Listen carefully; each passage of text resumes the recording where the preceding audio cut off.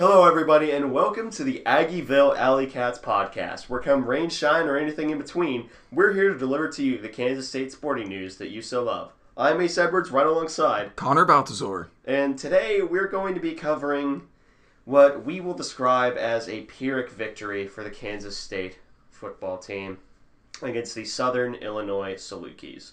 A game that we were heavily favored to win and only managed to barely sneak out with a victory. And before we even go into the general game day recap, let's get right into the elephant in the room. The first thing that everyone is going to try and address, and the first thing that everyone who, with any respect, that covers K-State football must address. And that is Skylar Thompson, the starting quarterback, the super senior quarterback, and leader of the K-State football team and the offense, is down for the foreseeable future with an injury. And this was a nightmare scenario for everybody. In the exact moment that it happened, it was a non-contact injury. You could tell everyone in the stadium had this collective moment to where it was this why Skylar Thompson moment. And it was truly devastating, not only for the players, not only for the fans, but I think honestly the person that was hurt the most by it was head coach Chris Klieman. And his reaction to it was very telling, and you can tell that he is someone who has a lot of love for Skylar Thompson and has a lot of love for his players. And to the people who, on the forums or anywhere, that was criticizing Chris Klieman for being emotional that his starting quarterback went down, someone who he's watched this journey with for months upon years now, I don't want to break my streak of swearing, but it may inevitably happen. It's not going to happen here. I want you to truly get over yourselves. Get over yourselves right now. Get over yourselves for having this head coach who clearly loves his players getting emotional when someone who he views almost like his son goes down on the football field. Shame on you. Y'all suck. Truly. That's my 2 cents. Yeah, truly. You basically covered everything I would have said. Like, I was really surprised when I saw that at first. Like, to be clear, this is a really small group of people. Fringe take. It's like a less than 0.1% of the fan base. But it just really annoyed me when I saw it. Because it makes no sense to me how you can mentally make the connection between a quarterback getting injured and a coach caring about it and seeing that as like some sort of like weakness or something like that. I don't know. It was just shocking, like, to see anybody have that reaction, unless it was a joke, which I'm really hoping it was. It was still a terrible joke, and it's not really funny, like, at all. But I don't know. That was just so annoying. Among a night of horrible annoyances, that was among the most annoying for me. Yeah. And that's not the first time that I'm going to get heated during this segment. So Skylar Thompson goes down. There is speculation from all sides. The reality of the situation is no one knows. No one knows how serious the injury is to Skylar. All we know is that it is a leg injury. And all we know is that he walked back to the locker room on his own and was in good enough spirits to congratulate his teammates. It depends on who you ask. Some people will say he's going to be done for the season. Very few people are saying that now. But there are an equal amount of people who are saying anywhere from 1 to 3 months. No one knows, no one will know until we finally get those MRI results. However, the fact that they're doing an MRI at all tells me that they didn't see anything immediately horrible when they were checking him out in the tent. So that's a good sign. But then we get to move on to the next man up quarterback behind Skylar Thompson, and that is sophomore, technically, from Downingtown, Pennsylvania, Will Howard. And let me clarify something right now. Will Howard did not have a good game. There is no way that you can spin Will Howard's stat line or watching Will Howard play and say that he had a good game against Southern Illinois. That being said, the fan base's vitriol, and specifically the student section, the vitriol and hatred directed towards Will Howard was truly disgusting. Will Howard was a 17-year-old kid last year, stepping into his first year at a Division I program, stepping up behind a senior quarterback, a redshirt senior quarterback last year. And the fan base treated him horribly last year. I thought it was disgusting then, and it's only gotten worse now. You are actively bullying this kid who is trying to put his heart out and play his heart out for a program that you claim to support, and you are actively tearing him down. You disgust me.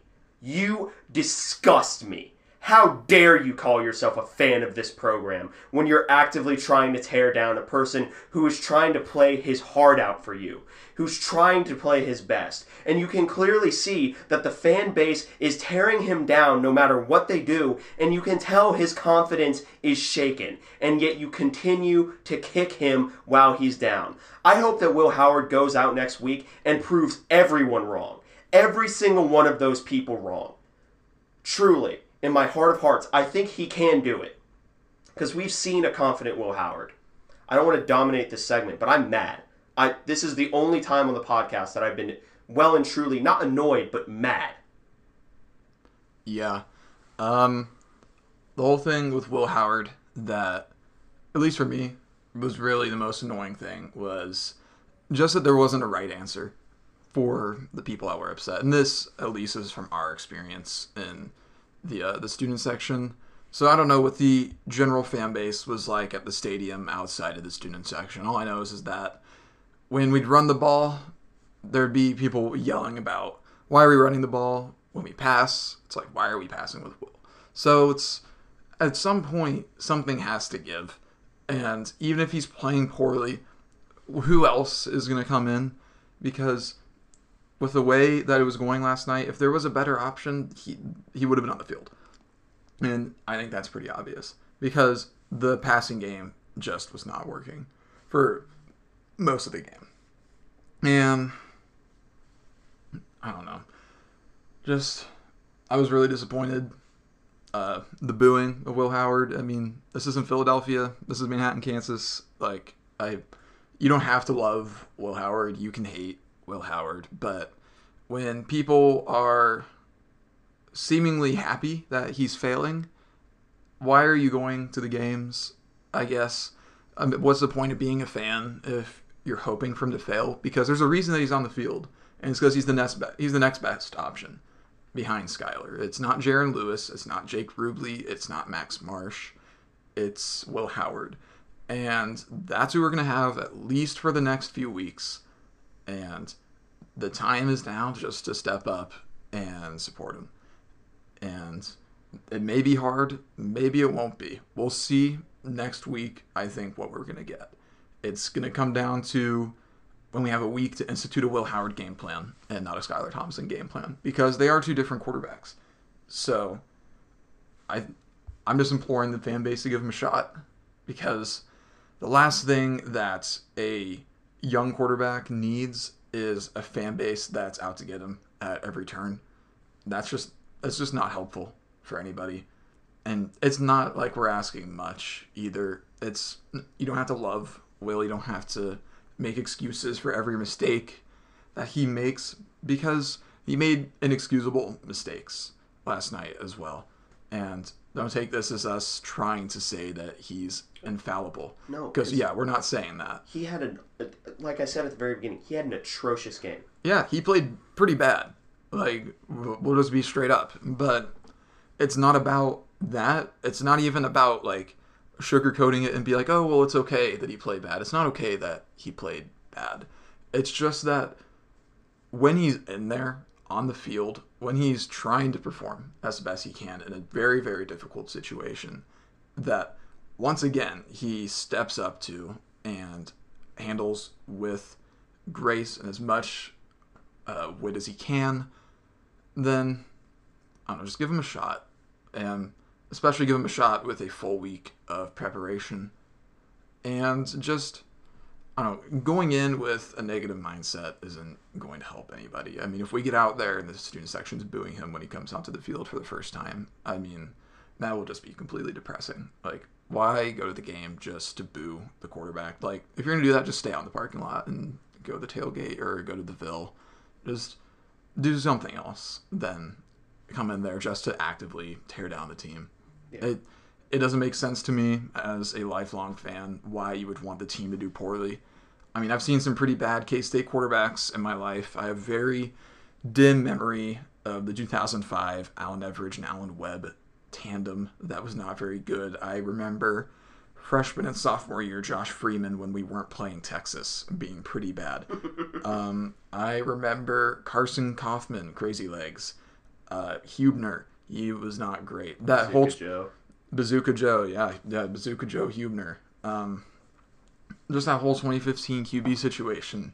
There's been some bad quarterbacks in my lifetime. Never once have I ever felt the need to root against one of them or hope that they fail. And I've never actively gotten out there and booed a quarterback because football, especially for a quarterback, is a game of confidence. I don't claim to be some wizard of football knowledge, but I do know that mental state plays a lot into this game. And if we're getting out there before the game even starts, we're booing the quarterback, then what are we doing? Yeah. We're dooming ourselves before we begin. And we're about to face a high-powered offense. We're going to need the offense to be in tip-top shape. And that can't just be Deuce. We cannot just be Deuce for the entire season. That worked for a little while last year, and once that got figured out, we lost 5 games in a row. And it's working right now because we're playing non-conference teams, and we switched to the defense, and the defense has been outstanding, but just now is the time to get behind Will, and if this play continues, then we'll talk. But after about 3/4 of a game, let's pump the brakes. Let's give him a shot. Let's stop the bring in Rubley chant right now, because Rubley will... Be honest with ourselves. Be completely honest with ourselves. Are we expecting Rubley to be better? I'm not. I'm not. And what do we run the risk of if he's not better? We run the risk of ruining his confidence. Yep. Yeah, if we're already worried about Will Howard's confidence, imagine putting in somebody who the coaching staff does not think is ready comparatively to Will Howard. What will that do then? Then we've gone from, air quotes, ruining one quarterback to 3 quarterbacks. And what are we going to do with that? I mean, there's nothing to be done because quarterback is all about confidence at the end of the day. I mean, you can have a quarterback that knows everything that they need to. If they're not confident, their feet are going to be moving all over the place. They're not going to be able to make enough reads. It'll be a nightmare. So I'm politely asking, just give him a shot. And if this play continues, if it gets really, really bad, not like it was last night, because believe it or not, we won the game. Yeah, we won the game. It hurts that the first thing we have to say whenever we come onto a show, a post-game show on a game that we won, is telling certain people in the fan base, because it's not everybody, it is a very, very vocal minority of the fan base that are doing this. It is sad that the first thing we have to address is this vocal minority trying to tear down the now starting quarterback of their quote-unquote favorite team. Yeah. So, give Howard a shot. I know that it's not the majority of people. I think most people in the fan base are reasonable. I just think the ones that expected Howard to come in and throw for 400 yards and 10 touchdowns, that unreasonable group of fans is a pretty small number. They're just loud is the only difference. So just support Will. Yeah. Just give him some help from the student section. Yeah, support Will, because Connor and I joked about it earlier. Now let's try and get a little bit lighter after that collective black pill we just took. That cyanide tablet to the mood. We were debating becoming a Will Howard Stan account for the week, because I was someone who believes in Will Howard, and I still do believe in Will Howard. So just reach out to Will. Maybe don't reach out to him, but just find some way to let him know that you are behind him. Yeah, when we say reach out, that's like metaphorically. Don't like get in his DMs. Like give him some space. Yeah, give him some space, but just make sure that he knows that the Wildcat fan base and all of K-State is behind him. Yeah. It's pretty simple, really. Just be a good person. If not just for the team's sake. You don't have to like Will Howard. I do. I think he's a good person. Yeah. But for the sake of the team, just support him. Yeah. And just like, I don't know, the Will Howard we saw at the open practices looked really good. He looked confident. We saw Will Howard get thrown into a very dicey situation. And he lost his confidence quickly.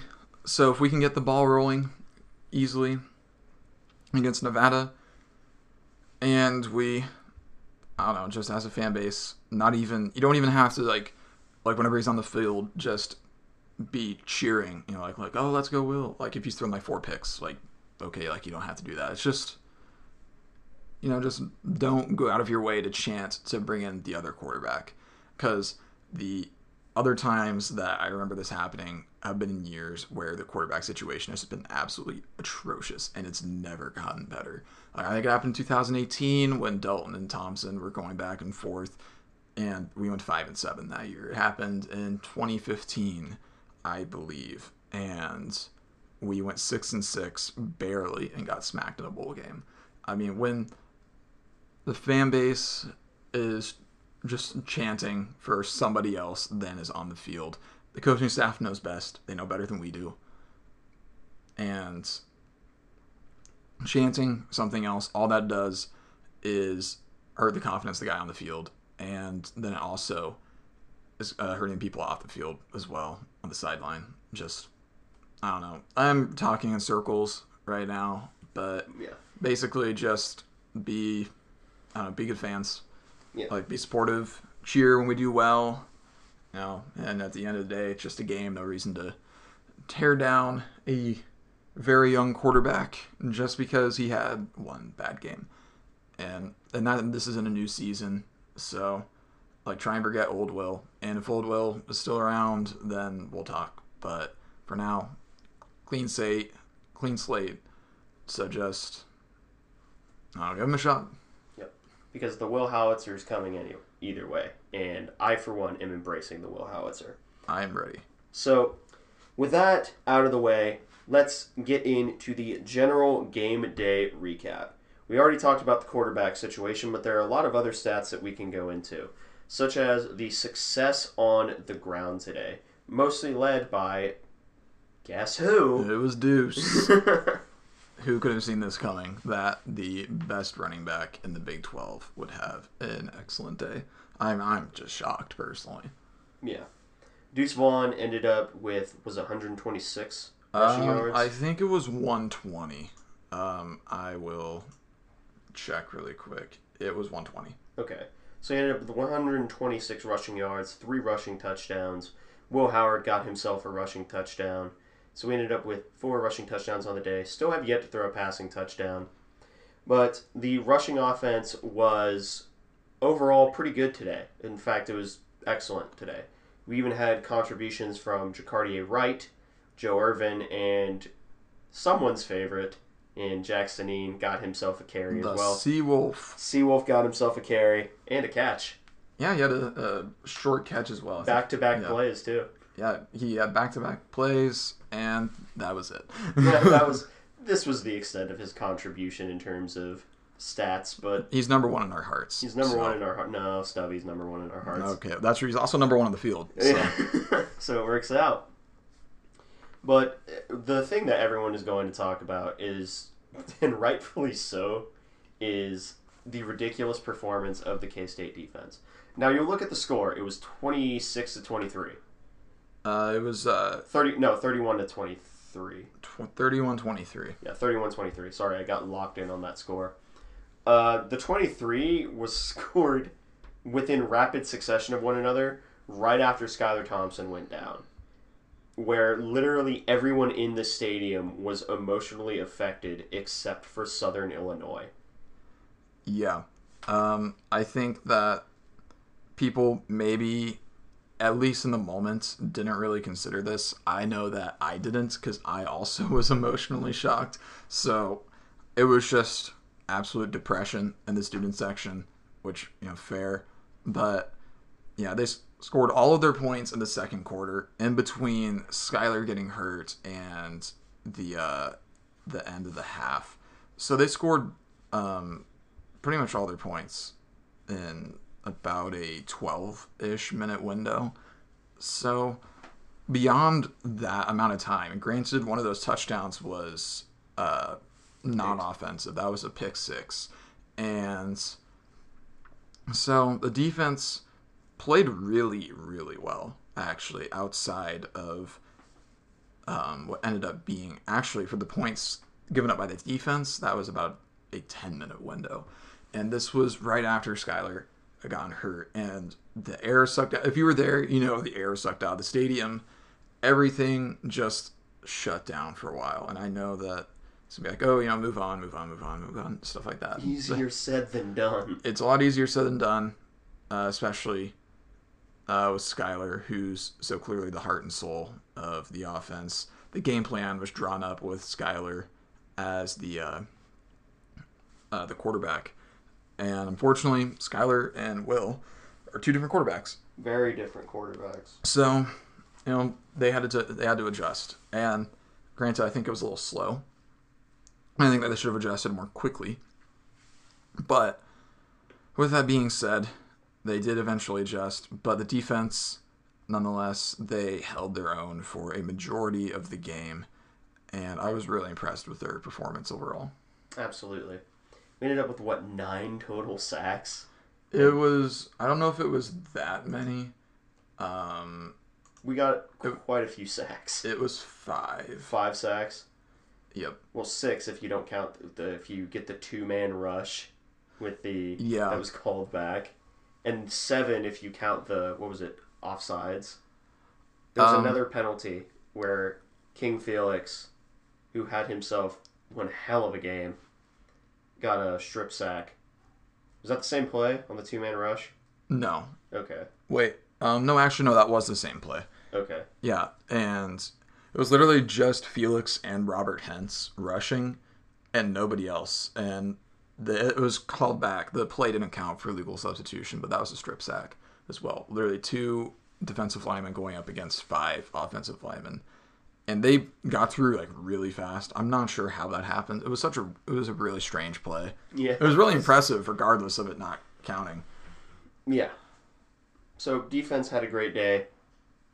Rushing offense had a great day. So now let's go into the game day grades, where we go through every single position group, tight end and fullback being grouped together, as well as the coordinators, and give them a grade from A+ to F. A+ meaning they literally won the game, and F meaning they very nearly lost us or did lose us the game. And here is where my comments about Will Howard not having a good game come to fruition. Because I don't think that there is any real way, even if you take into account Skylar's contribution, I don't think there's any way that the quarterbacks get any more than an F this week.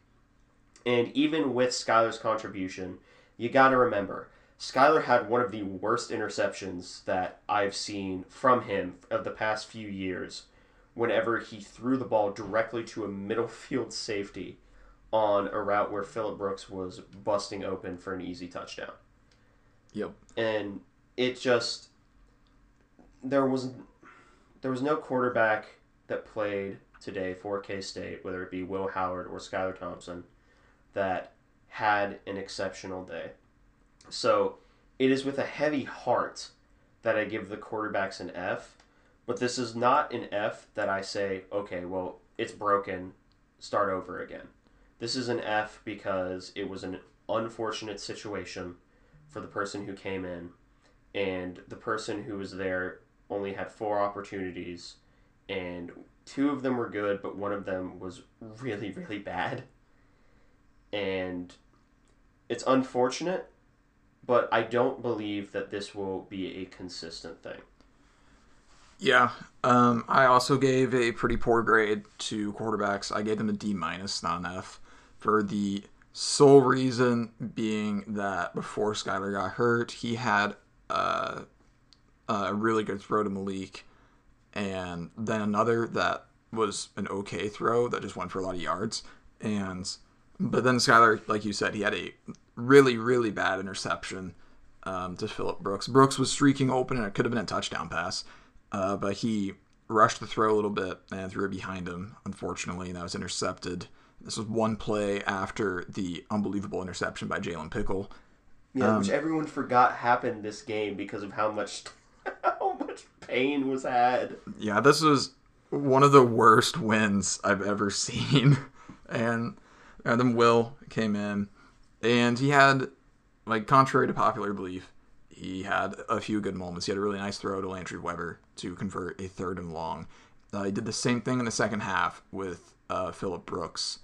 And he had a rushing touchdown as well. So Will did have redeemable moments. He just had a lot of obvious errors.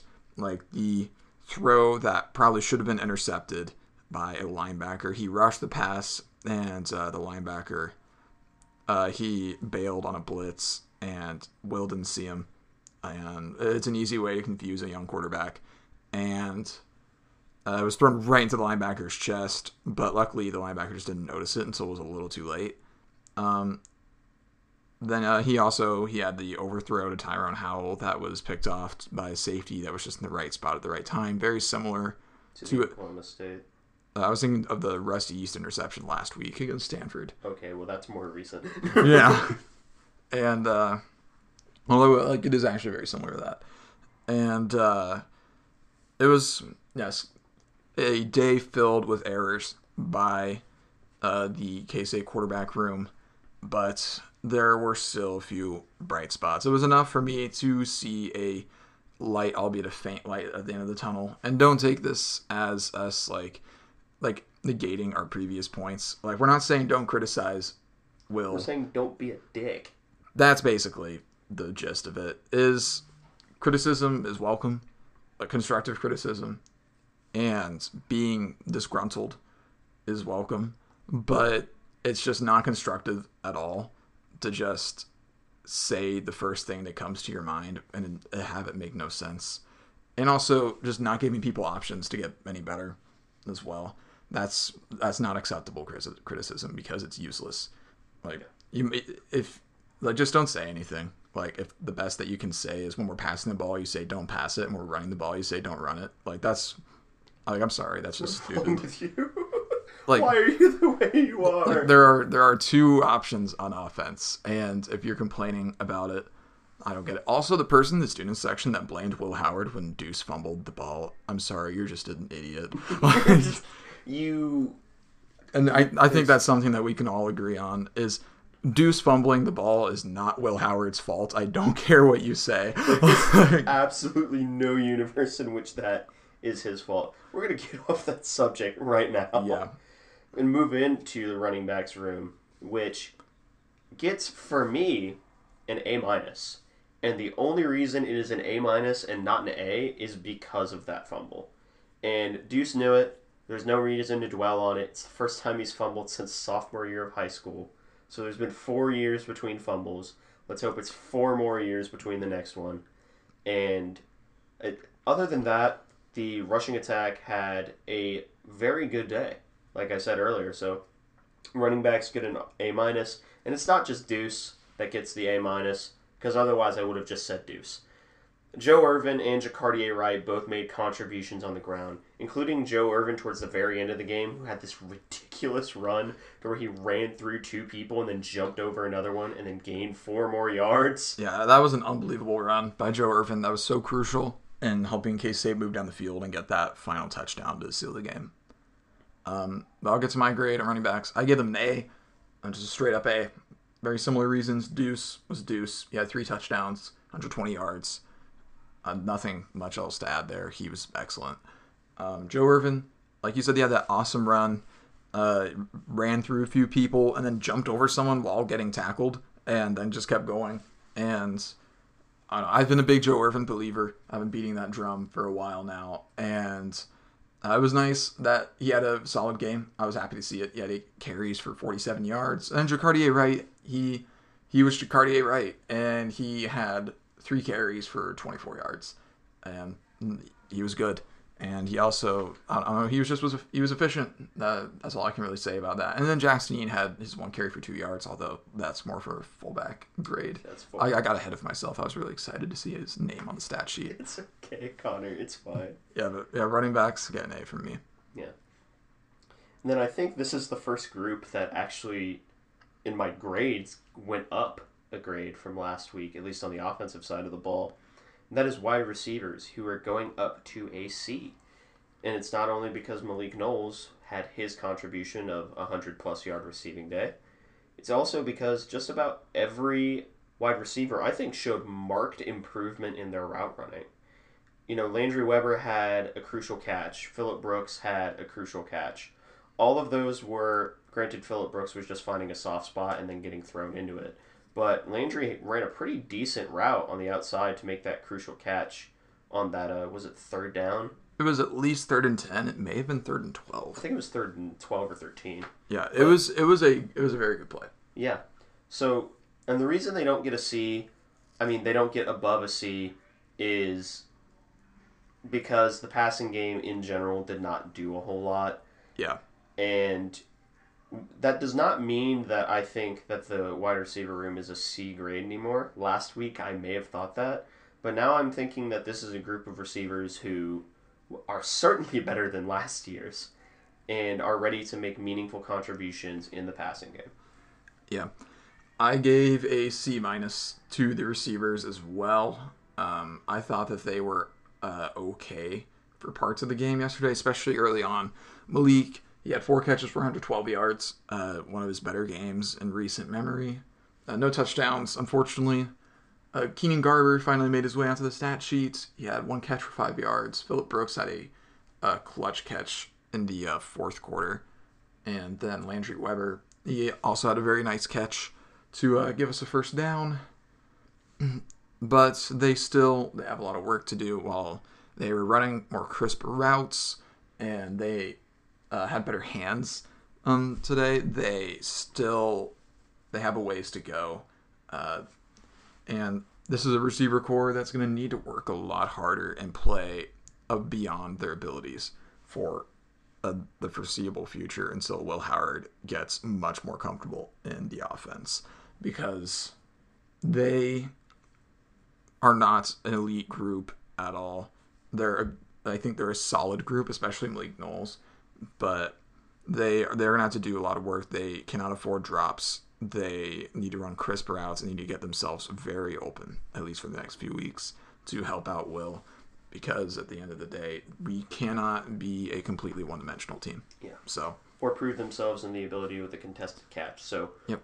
I think that one video with the back shoulder fade to Tyrone Howell, I think that is a rapport that I'm going to call my shot here. I think that's going to be a rapport that we might want to get used to seeing. Will Howard to Tyrone Howell. Yeah, because Howard is the quarterback in that video, throwing the back shoulder fade to Tyrone Howell. And Howard did target Tyrone Howell a few times. Unfortunately, one of those was an overthrow for an interception, but that's a footwork issue that can be fixed with film and practice. So hopefully going forward we see some improved footwork there, not to get back into the quarterback grades. Yeah. So now let's move into the tight ends and fullbacks room.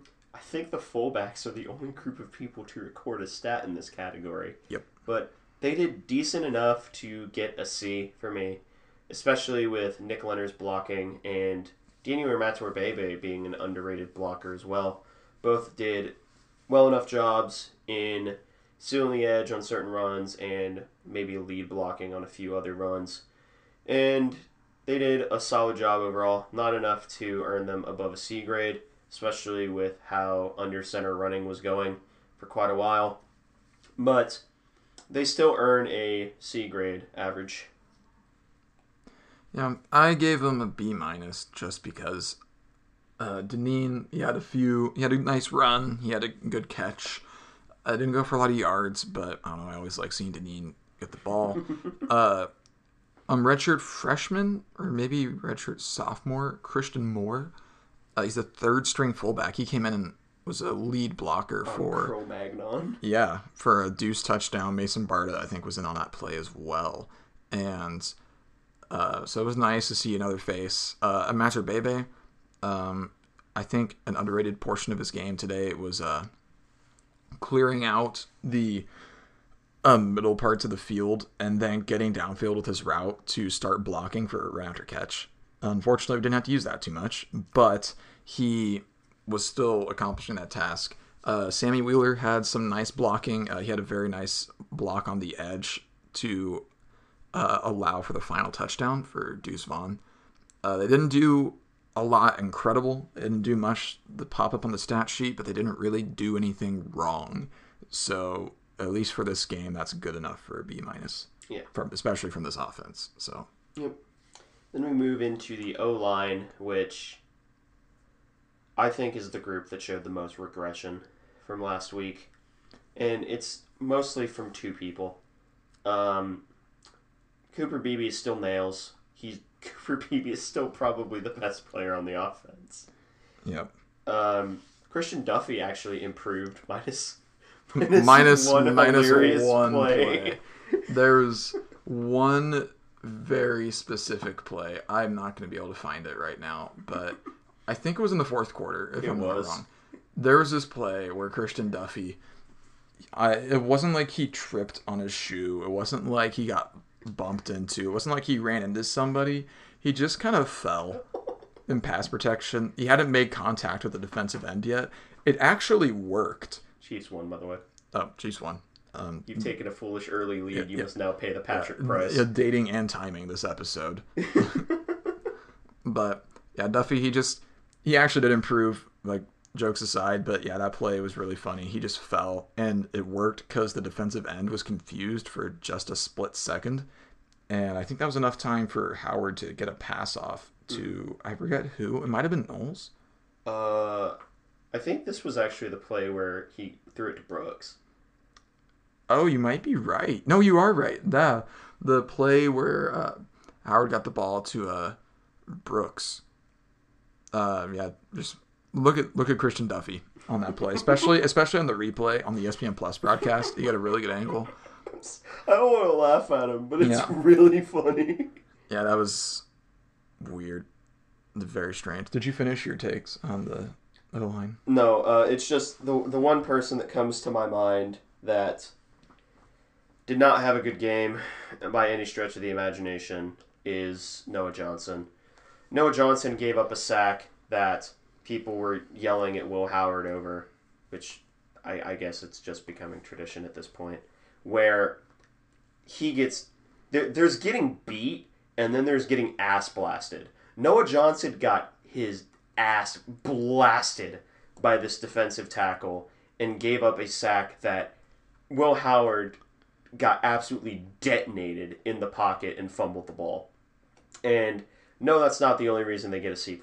It's because sometimes their run blocking was inconsistent, as well as pass blocking being generally very good, but with a few critical errors. That's why they get a C+. But, at least for me. But that one play was so just absolutely ruinous to that. To the game in general, because before then, Will Howard, even though he'd thrown his pick at that point, he still looked like he was in control of himself. Right. But after that play, oh no, the wheels fell off. That's when you really saw the footwork trend downward. You saw him go from stepping into throws confidently and pointing his feet in the right direction to just be hopping everywhere. His drop back was inconsistent. He wasn't pointing his feet in the right direction. He was double clutching. Trying a fadeaway jumper. Yeah. And it was, and it's kind of been a common criticism of Noah Johnson, is that outside of his blocking when he pulls off the line to go lead block on the outside, which he's excellent at lead blocking on the outside, beyond that, he's really struggled in some facets, especially pass protection one-on-one. And yeah, he was directly responsible for a turnover, I would say. I would not put too much of the blame on Howard. Yes, he did fumble the ball, but when you look at the play, like when you look at the replay angle, he's not looking at Noah Johnson at all, because, I mean, what quarterback's going to be watching their pass protection for any significant amount of time, at least like 2 seconds into the play. Yeah, especially that soon into the play, because Johnson may have had maybe a quarter of a second to block before he got beaten. I mean, it was one of the faster like swim moves to get past an offensive lineman that I've seen in a while. It was an exceptionally bad play that really stood out. And that's not to say Noah Johnson didn't have any good moments in this game, because he did. He had several good lead blocks to crack open some solid runs for Deuce. But I gave him a C+, by the way. I haven't mentioned that yet. Hey, matching grades, twins. Yep, matching grades. High five. But, yeah, that was a crucial screw-up by Noah Johnson. He has to do better than that. And he was really frustrated on the sideline after. I mean, we don't need to tell him that he screwed up on that play. He knows very well that he's got to do better than that, especially with Will Howard in the backfield. The offensive line, just inconsistency. Revis was all right, not as spectacular as he was against Stanford. BB was good as always. Duffy was better. Adler was okay. That was basically how it went. Just inconsistency. They weren't terrible. They most of the time weren't great. That's just how it went. Yep. So we've been mixed on the offense. Yep. Yes, so the only mixing of opinions that there will be on terms of the defensive side of the ball will be exactly how great they were. There was no group that played poorly on the defense. None. I don't think there's a single player who played poorly on the defense. And that's saying a lot, because there are a few players who have made names for themselves. There's one man specifically that gets called out quite a bit, and he had some pretty good plays this game. Actually, now that I'm thinking about it, he's kind of the Will Howard of the defense. But anyway, so maybe they need to stop bullying him so bad, because he's trying his best. But anyway, it's just a question of how great were the groups on defense, and let's just get right into it. Connor and I, you and I have the same grade for the defensive line. It's an A+. There's no way around it. A+. They were excellent. You can talk first. Yeah. So you had the ridiculous interception by Jalen Pickle. You had Timmy Horn disrupting the pocket. You had Felix Anudike destroying the entire game plan every single time that they passed, coming in with 3 sacks and 2 forced fumbles. You had Khalid Duke coming in screaming off the edge. You had Nate Matlack showing him that he's getting even better than he already was with his technique. And he was one of the best technical defensive linemen at the open practice.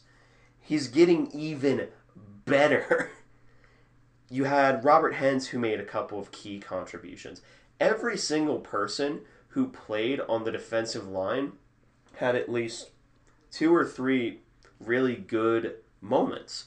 And I can't think of any particularly bad ones, except for maybe that one Wildcat play to where, was it Huggins and Anudike had the ball carrier dead to rights and he just bounced off on the goal line? I think it was Anudike, Nick Allen, and I think Khalid Duke may have been involved in that slightly as well. They had the hole plugged. They just kind of let him get past. That was the only negative play, and even then they were reaching through blocks to stop him. So the fact that they stopped him at all is pretty insane. But yeah, I'm going to put that more on maybe Nick Allen for not properly filling the gap. He went a little bit too far inside. But nevertheless, that did give up a touchdown, unfortunately. But yeah, A+ grade for me as well. Felix Anudike was unbelievable. Even when he wasn't getting sacks, he was just overpowering people. He lined up at nose tackle a few times and blew up the center. And he's only 255 pounds and 6'3". He's no Timmy Horn, but he just showed off sheer power. Played like it. Yeah, Damn. there's a reason that they were calling him King Felix in the offseason, and yesterday we were shown that for the first time. Felix Anudike Uzoma, he was awesome. He forced 2 fumbles, and he technically forced 3 fumbles with another sack, but that play was wiped away by an illegal substitution penalty on the Cats. So he could have had more. He broke through on a 2-man rush. Yeah, on a 2-man rush, literally just him and Robert Hentz going up against 5 offensive linemen and the tight ends. He still managed to get to the quarterback. Felix Anudike had one of the best performances for a K-State defensive lineman in recent memory. I don't even know who to compare it to. And this is what we can expect from Anudike going forward. I'm so optimistic about his future. He has NFL potential. Fun fact. This sticks up. Fun fact, Wyatt Hubert never had a 3-sack game at K-State. That actually kind of makes sense.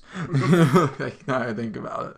Yeah, but everyone on the defensive line was so freaking good. Yeah. And it makes me, seeing the pass rush, I'm laughing because I'm really excited to see them going up against Carson Strong and the Nevada offensive line. Carson Strong is a tree. He cannot move. Or he can move, but he's just not very fast. Yeah. So yeah, and then I'll go into, I guess, a few more defensive linemen. Khalid Duke, he had a sack and 2 tackles. He was exactly what we needed. He had a big-time quarterback sack and exactly when we needed it. I think it was right at the end of the first half to knock Southern Illinois out of field goal range. He just has a knack for getting clutch sacks in the exact time that we need it. When we need a sack, we can count on Khalid Duke. Timmy Horn, he once again didn't really show up on the stat sheet. He once again only had 1 total tackle for the whole game, but that does not even begin to quantify the impact he had on the game. He was outstanding. He's just a space eater in the middle of that D-line. Jalen Pickle, he had the highlight interception play, the dream play for any big guy that's ever played college football, a.k.a. me, a.k.a. Ace. any defensive lineman in history, no matter the level. Yep, just that's the dream. Then Huggins, he played solid. He unfortunately was injured for a while, but he was still good. Boom Massey, he had a big tackle for loss as well on a 3rd down. Robert Hentz was good as well. He also got great penetration on that illegal substitution play where Anudike had the strip sack. I mean, there's not a single person on the D-line that's had a bad performance this year. And then Nate Matlick, like you mentioned, he didn't show up on the stat sheet. He had no tackles, but especially late in the game, he was getting penetration and pressuring the quarterback almost every single play, just like Felix Anudike was. And that goes to show the philosophy of rotating on the K-State defensive line. That's how it's just so potent late in the game because the offensive line was just not able to keep up with the conditioning and the freshness of K-State's defensive line. Yeah. So I can see the time here, so let's kind of hurry these next 2 up. Don't want to have it be over an hour. So linebacker, I feel like, is the weakest room, and I'm going to take the same stance as you, because you and I have talked about this before. They get an overall grade of B plus with Daniel Green, B minus without, because there were a couple of lapses in coverage and a couple of times that the quarterback was able to break contain when he really should not have been able to, with linebackers that we had either in the area or directly playing a spy role. But just something to note, the linebacker room with and without Daniel Green on the field is very, very different. And that's no disrespect to the other linebackers, because Cody Fletcher has blown us away. He has been one of the surprises of the season so far, just how good he has been. I mean, I didn't expect him to be bad, but he's been much better than I thought he would be. So don't we share a linebacker grade? Yeah, basically the same thing. Daniel Green was excellent in the second half after he served his 1/2 suspension for targeting. He was a crucial part of the defense, and just 1/2 had 4 tackles. Cody Fletcher had 5 in the entire game. That's not saying that Fletcher was bad. It's just saying that Green was really effective. Yeah. He also had one play where he got in the passing lane. He jumped. He floated. Daniel Green's an unbelievable athlete. Yeah, and Fletcher had a key TFL I forget at what point in the game it was, but I do remember it being very important. It was he was spying the quarterback and he just started scrambling out. It was on I think a QB draw. Right. I forgot about that. And then Austin Moore and Nick Allen, they were both serviceable in their time played. So all around, solid performance for the linebacker core. Then we get into the defensive backs room, which I gave a B+ for the exclusive reason of there were just a few plays on RPOs that maybe you get yourself into a better position to defend. And this is probably the grade that it would be easiest to talk me out of. I could very easily see a world where people give them an A or an A-, not an A+. But they had themselves a very solid game. Julius Brents is still as good as advertised. Echo, I think, only gave up one catch, and that's not really his fault because he was playing an underneath zone, and he handed it off just at the wrong time.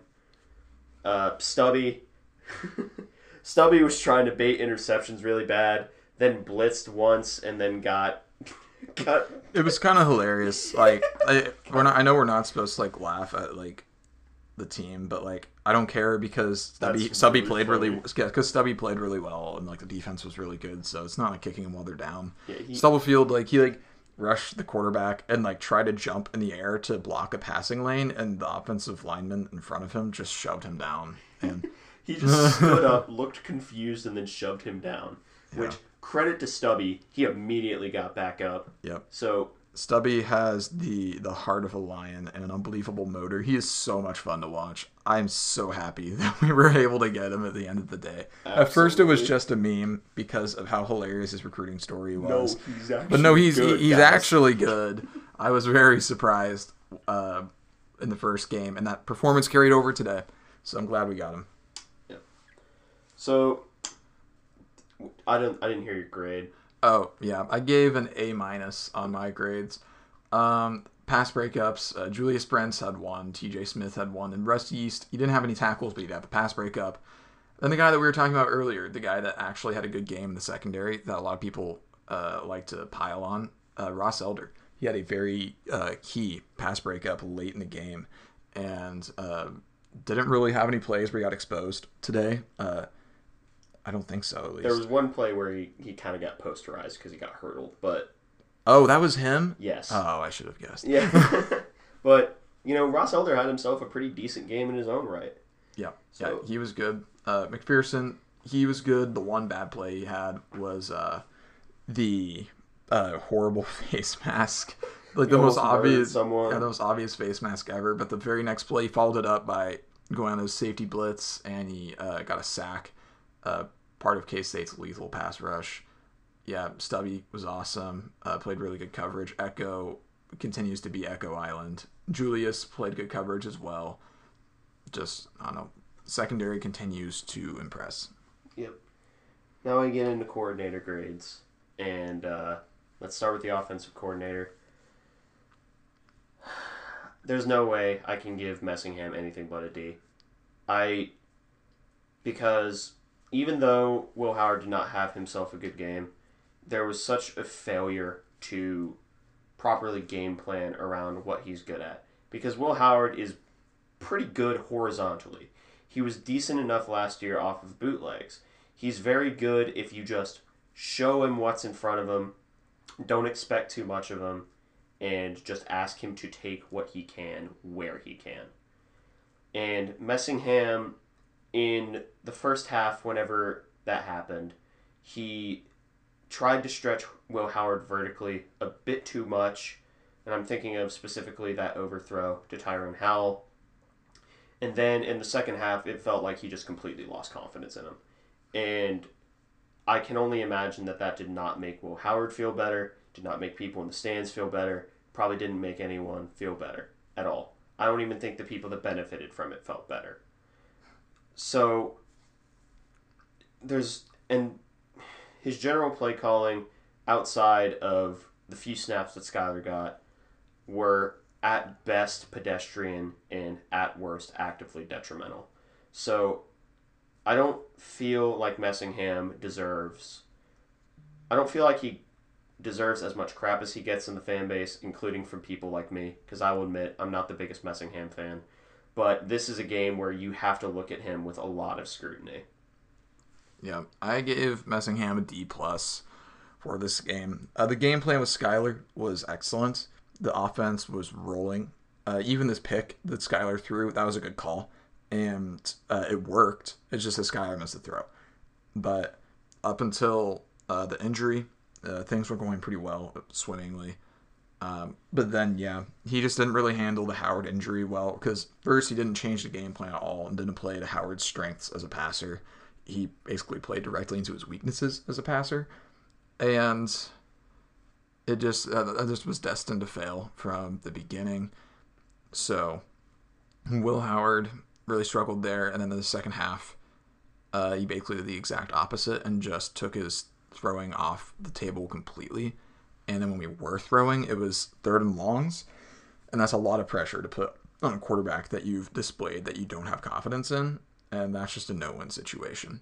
So Messingham did not have a good game. I thought he called a pretty good game against Stanford, but this was pretty disappointing fallout performance. Although, at the very least, he did stick with the running game when it was working. He figured out that they just couldn't stop it, really. Yeah. And he rolled with that, and he kind of figured it out towards the end of the game. That final drive, he did a pretty good job, I think. But it took him a little too long to adjust, which I think is one of the most common criticisms of Messingham, is that he just takes a little too long to figure things out sometimes. Yeah. So, complete opposite end of the spectrum is Joe Klanderman. Joe Klanderman called a hell of a game. He gets an A from me. Yep. And I don't know what else to say other than I don't think that there's been a single situation that he's called this entire year where I look at it and I say, well, he put the defense in a bad position here. Every time that he's made a call, I can at least understand where he's coming from, even if it doesn't work 100% of the time. And it just so happens that most of the time, he's just very right. Yeah. I also gave Klanderman an A. Apparently him coming down from the press box to field level to, as he puts it, get a better feel of the game. Apparently that worked really well because the defense has just been nails so far, especially the defensive play calling. I mean, the defense has given up 7 and 16 points, and that 16 with a pretty sizable asterisk because they were put in some tough spots after some failings by the offense. And Klanderman, he was excellent. Yet again, his unit was so good. They played clutch when they needed to. His pass rush is impeccable. I have no complaints with Joe Klanderman thus far. The only way he could have gotten the only way he could have gotten a higher grade is if Southern Illinois didn't break 20, I guess. But man, the defense was so good. Yet again. And we also now have seen that Stanford, they just dropped 42 points on number 14. Yeah, USC was ranked 14th, and Stanford played them and dropped 42 points on them. So that was not Stanford's offense being bad. That was K-State's defense being very good. And granted, we threw a new look at them, but 7 points in the entire game. I mean, clearly something was... The only time they scored was garbage time. Yeah. And that was after Danny Green got ejected as well. And so Klanderman, he's clearly got something figured out with this unit, and I'm looking forward to watching them going forward. Yeah. So we've pretty much gone over the takeaways that we were going to have in the very beginning. Yep. So now let's just move into offensive and defensive MVPs. Offense is obvious. It's Deuce. It's Deuce. Defense, you could make an argument for some people, but I don't think there's a stronger argument to be made for anyone except for King Felix. Yeah, I think defense is also obvious. It's definitely Felix. The young defensive end got 3 sacks, 2 forced fumbles, and then 2 additional tackles. I mean, what else do you say than that? I mean, he was one of the differences in the game going down the stretch. And then that's even the 3 sacks, that's without the 1 play that was nullified due to the illegal substitution. Mm-hmm. So, I mean, Felix had an unbelievable game. There's no ifs, ands, or buts about it. Yeah. So that pretty well wraps up our thoughts on Southern Illinois. And just for closing notes, once again, next week we play Nevada. Support the team. They're going to need all the help they can get. Not because they're bad, but because we as fans have an obligation to, if we are indeed fans, help them out in any single way that we can. Yep. I totally agree. Nevada, they're a quality team. The AP poll just released, K-State, I believe they're ranked 33rd. It's a rank. The next week is a matchup between rank number 33 and 34. K-State's 33. Yeah, that's what I was getting at there. So yeah, it's gonna be a good game. It's gonna be basically Nevada's unstoppable force, which is their pass attack and going against an immovable object, which is K-State's defense. So I imagine they'll put up some points. They'll put up some yards. But their run defense is pretty porous. So yet again another. We love that word. We love that word for run defenses run defenses that suck, basically. Yeah. So K-State should be able to put up points as well with a properly schemed game, which I do trust Messingham to attack a game well with enough preparation, especially early in the game. So I'm looking forward to the next game. And fans, we're not calling most of you out. It's just a few of you. Please do not misunderstand me. We're not. Probably should have said this before an hour into the episode, huh? But yeah, if you're wondering at all if it was you, if you're taking the time to even think about it, it's probably not you. Yeah, if you're thinking about it, it's not you.